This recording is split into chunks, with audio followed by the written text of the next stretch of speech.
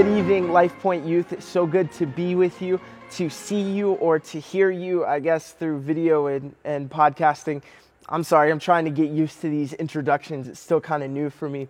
Hey, I just wanted to let you guys know we're starting a new series tonight. It's a two-parter looking at the provision of God through our sin and the provision of God through our seasons. And I think that this is just a timely message for you. The reason why I'm kind of giving an introduction is I wanted to change the pace up. This message that you're going to hear is actually from a couple of years ago at a student chapel at Evangel University that I was able to speak at. It's the first part of this series. I thought that it would be a nice change of pace away from this background, away from this camera angle and the things that we've been doing for so long, to kind of let you see a little bit of where I personally came from and this message that has been on my heart for years at this point. I just think it's a timely message. I think it's something that we can all walk away from. I'm excited to kick off this series with this message, and I hope that you guys would just enjoy getting a chance to peer into college Josh and kind of the way that I was able to preach and communicate to my peers at Evangel. I hope that it still is a timely word for you and that you're able to engage with it. I'll be back on at the end to kind of just let you guys know some things that are going on, and yeah, man, it'll just be good. I'm excited to share this time with you. So how are we this morning? Good. There's a lot of you guys here for Monday Chapel. I love it. It's awesome. First and foremost, I'd like to thank Dr. Jaffe and for all of the people who make this possible, the worship team. We have such an amazing ability to be able to just worship with these people. They're so incredibly talented. I feel like people say that all the time, but it's so true, and it needs to be recognized as much as possible. So thank you guys. Thank you for Dr. Jaffe, again. And also, thank you for coming, especially the barbershop, right? My floor here, I'm the floor president, and so the barbershop is coming through. It looks like mostly freshmen. That's cool. It's fun. So today, I want to tell you guys a story first. I want to just open up with that. In case you didn't know, I'm a hip-hop artist. I'm a rapper. I know I don't look like it, but it's fine. Just trust me, I do. I've been doing hip-hop since I was 15 years old, and I am luckily, the owner of my own studio. I have one in my house. I've been building it up since I was 14 or 15. In my house, however, I grew up with one rule in the house.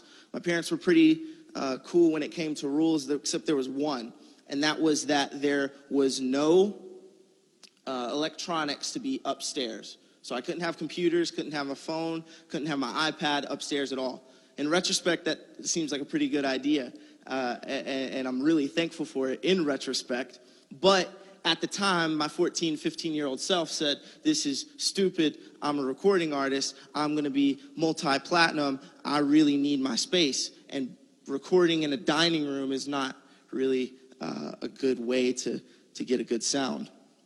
So I just thought it was incredibly stupid that my parents would do this to me. And it turns out that there was actually something else going on with that. And we're going to get into it. It kind of reminds me of Genesis 3. So if you have your Bibles, that's where we're going to be looking.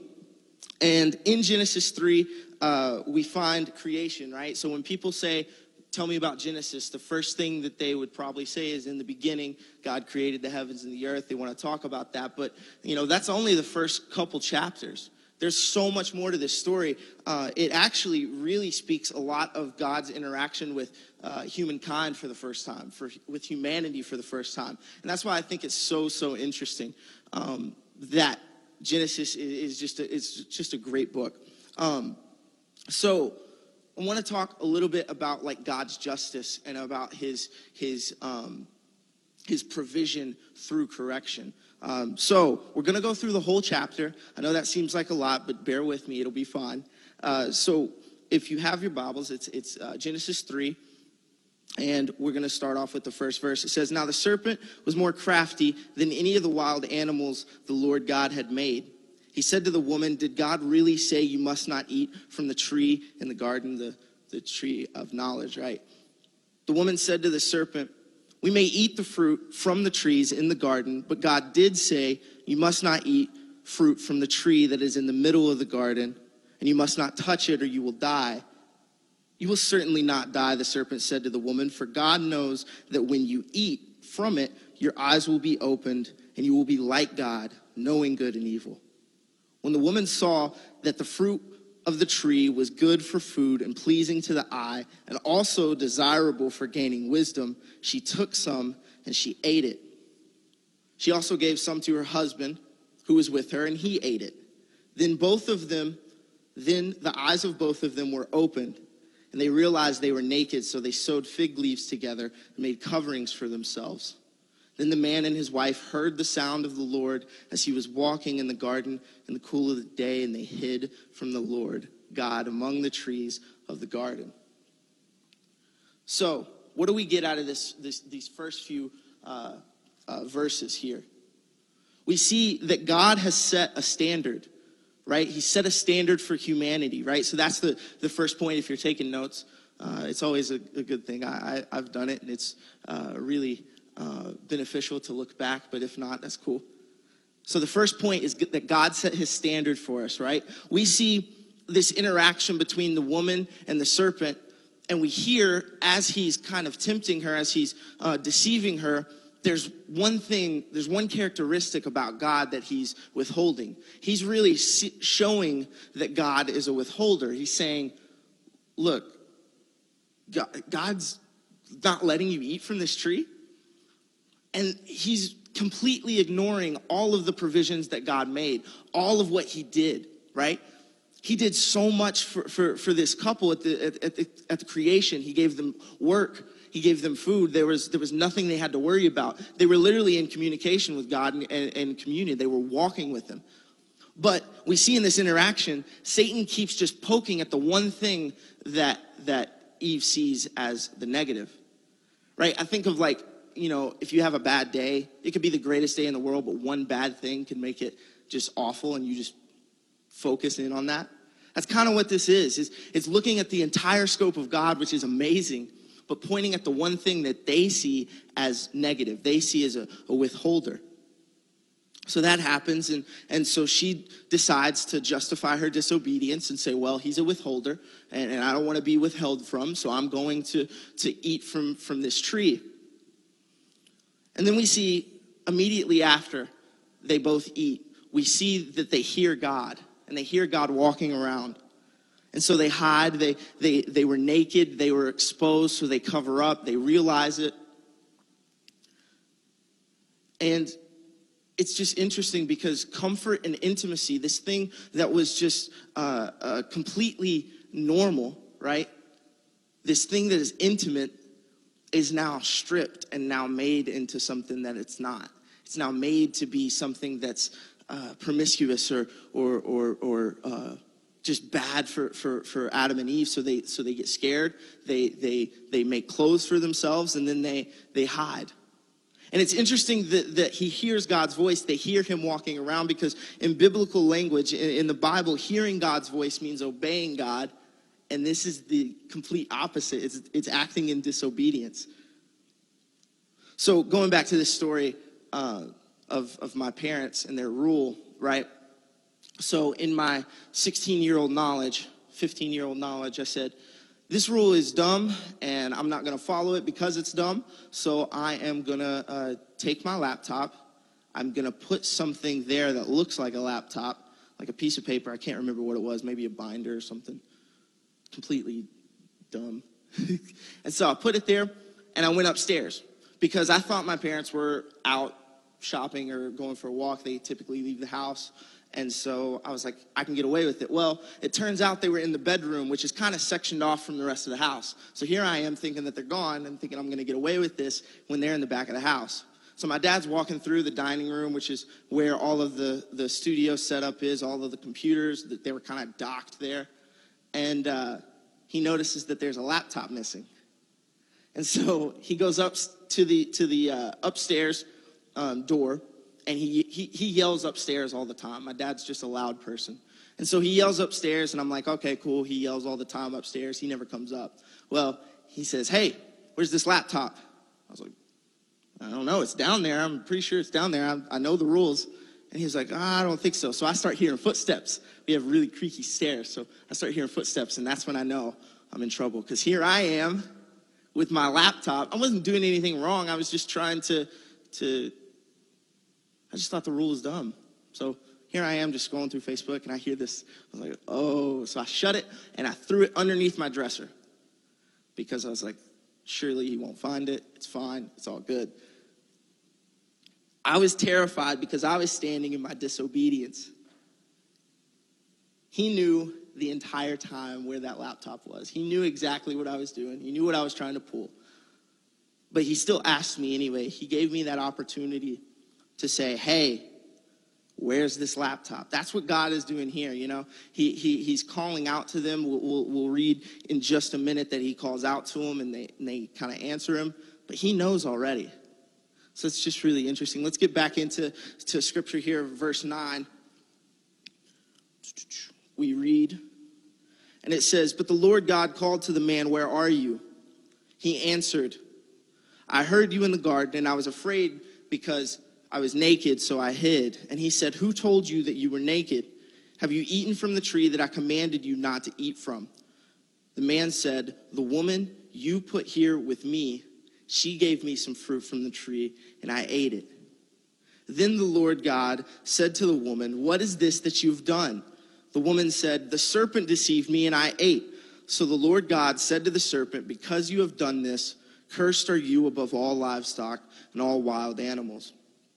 You will crawl on your belly, and you will eat dust all the days of your life. And I will put enmity between you and the woman, and between your offspring and hers, and he will crush your head, and you will strike his heel.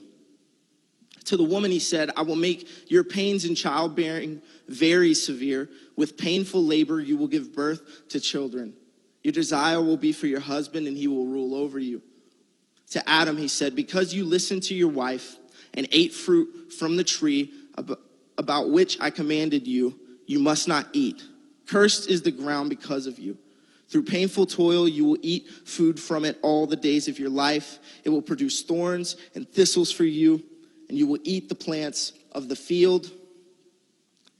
By the sweat of your brow, you will eat your food until you return to the ground, since from it you were taken. For dust you are, and to dust you shall return. So in this second section, right, we see the second point here. We see that God, in his punishment, he's just. He is completely in the right for our wrongdoings against him. He's completely justified, right? The narrative turns into a trial, right? God asks, where are you? And this is very similar in the next chapter, in chapter 4, when Cain and Abel have their conflict, and Cain kills Abel. You know, God says, where's your brother? And he says, I'm not my brother's keeper, right? God knew the entire time. It wasn't him asking out of inquiry. It was him asking out of a way for whoever's on trial to give him a truthful answer. And it's really funny that they shift responsibility, right? So he asks Adam, Adam blames Eve, Eve blames the serpent. Which is kind of what we do all the time. Like, I know I have a brother at home. If you have siblings or if you have friends, sometimes you blame them for things, right? You go, no, it wasn't me, it was him.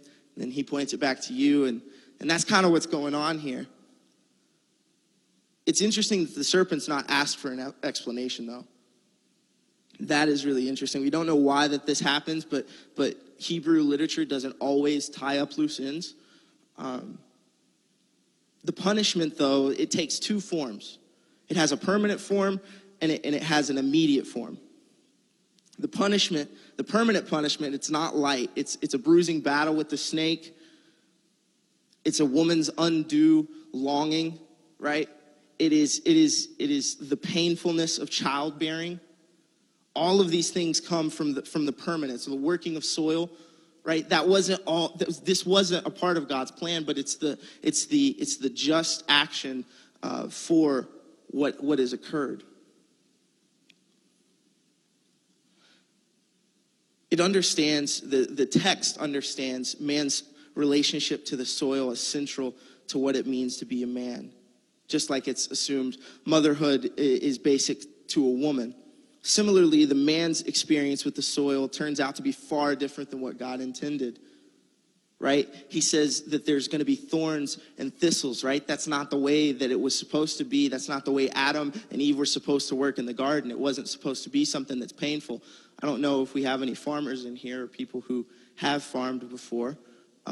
My grandpa's a farmer. He owns a lot of land. And one thing that I've learned from him is that farming takes a lot of patience. It's a boring process.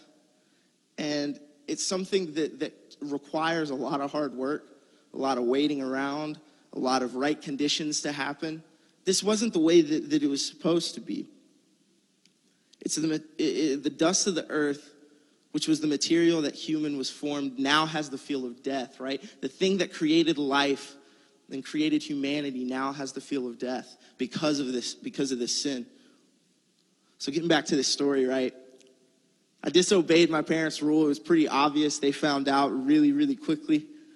And there had to be a punishment. So now not only did I have to keep my laptop and equipment and stuff downstairs in the entirety of downstairs, now I had one desk that I had to fit everything. And that was the one desk that I could set everything, including a phone, including a tablet, things that are pretty mobile. One desk was now the punishment for what I did. And it was the choice that I made in my disobedience. It was annoying to be confined to this smaller area, but it made me kind of want what I had back. It made me instantly regret what was going on. So at the end of this chapter, we're going to go ahead and read the final 4 verses. There it is. Getting to chapter 3 is like hard because there's only a couple pages. It's like table of contents, boom, text. So here we go. It says, Adam named his wife Eve because she would be the mother of all living. The Lord God made garments of skin for Adam and his wife and clothed them. And the Lord God said to the man, this man has now become like one of us, knowing good and evil. He must not be allowed to reach his hand and take also from the tree of life and eat and live forever.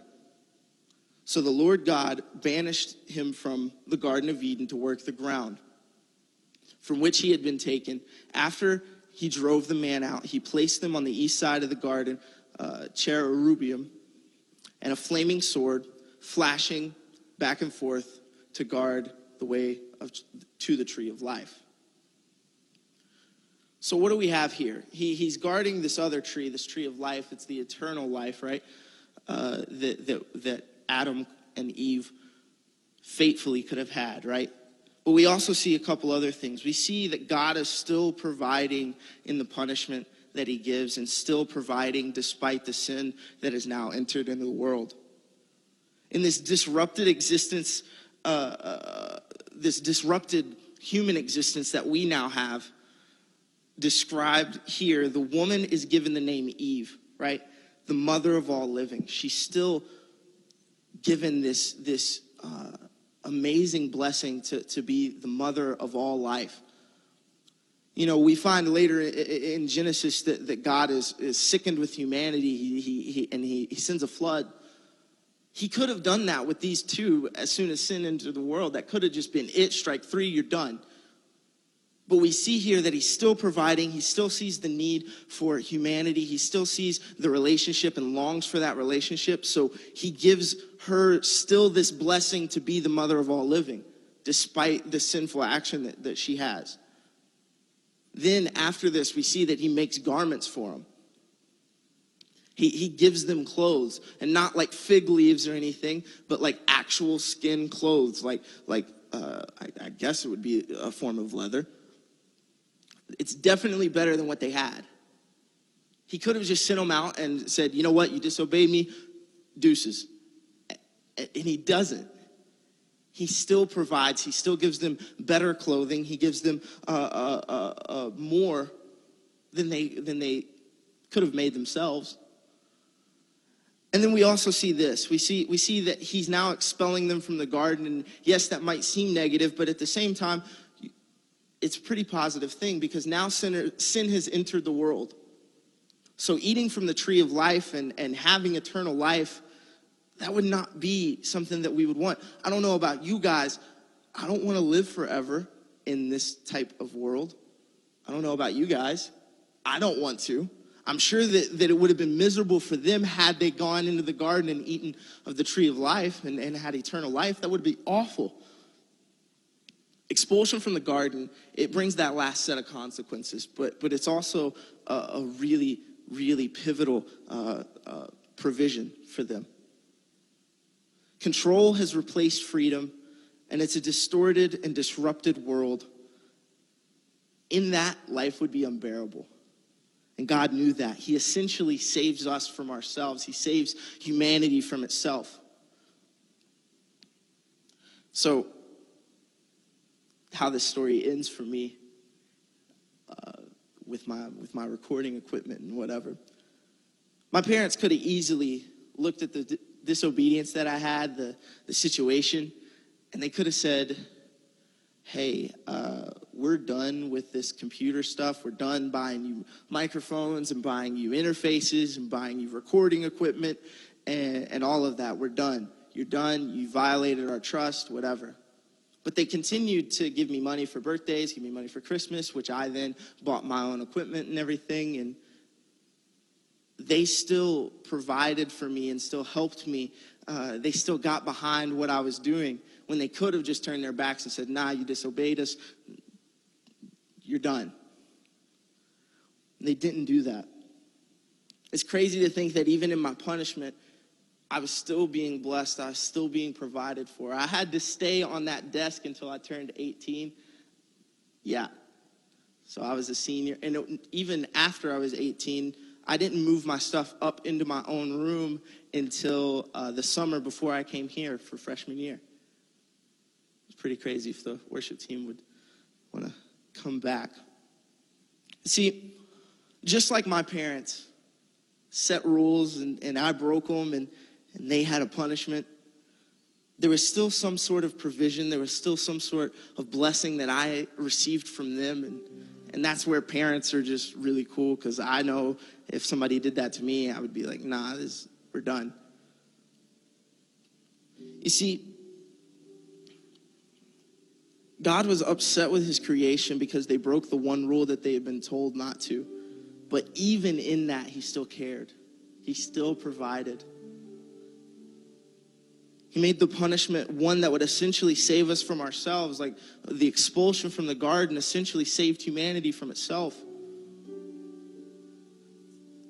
Like a loving father, like my parents did to me, he delivered his punishment in love, and he saw what we couldn't see and what I couldn't see, and he saved us from ourselves. So today, if you're here and you're in one of these three situations where you see that God has set a standard and you're struggling with that standard, you're struggling with coming to terms with it and trying to follow it, maybe that's you. I know that's me a lot of times.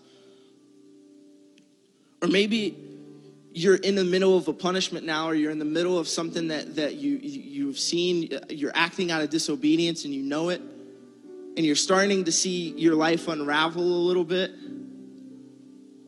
and you're just in the middle of that, and you want to give up control and let God, yes, punish you, and yes, let him correct you, but don't think that that's all he wants to do. He's not sitting up with a pointing finger accusing. Or maybe you're just in a spot where God's providing for you and you're in an awesome spot, and praise God for that. Continue to be thankful, but keep these other things in mind just in case, because we constantly go through a roller coaster. We're never in the same spot for a long time. It always switches, and it always comes, and sometimes it comes quicker than we think. Like we try to plan it out, and sometimes it just comes by quick. So as the worship team leads in this last song, be thinking about that. If you'd like, the altars are open. If you would like to come, if you would like to seek prayer, I would encourage you to go to a friend or come to me or one of the professors here. I'm sure somebody would be willing to pray for you. But if all you just need is a time of reflection, then that's okay too. And sometimes those are the most powerful moments, just listening to God and saying, where am I? What do you want for me? What do you need out of me? Maybe it's repentance.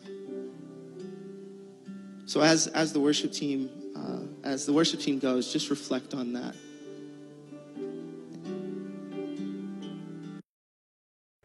Well, thank you so much for watching and interacting with me throughout this different sermon. Man, I'm so excited for next week and wrapping up this series on provision. And I just hope that you were encouraged, you were blessed by the word that was given. Like I said at the beginning, it's been on my heart for years now. And I think that that's just such a cool thing when God is able to work things out in that way. Man, if you are looking for more content, you can check us out on our Facebook page. Maybe that's where you're watching from right now. You can just like our Facebook page at LifePoint Youth or /LP Youth AZ on Facebook. You can find us there. We also have a YouTube channel, LifePoint Youth. You can find us there, see all of our sermons. I believe that's the only stuff that we have cataloged right now, but we're going to be packing that out with tons of devotionals and vlogs and some other things as we get back together for the YouTube channel. So make sure to subscribe there as well. You can also follow our podcast at LifePoint Youth Audio Podcast on Spotify and Apple Podcasts. Man, it is such a good tool to be able to walk around. Maybe you're cleaning your room, maybe you're cleaning your house or doing chores or errands or whatever. It's so nice to be able to just listen to the word and to listen to the sermon. Maybe that's your forte. You can find us on Spotify and Apple playlists or podcasts as well, if that's more your flavor. Thank you so much for watching and engaging with me, and we will see you back here next week for the conclusion of this provision series. Thank you.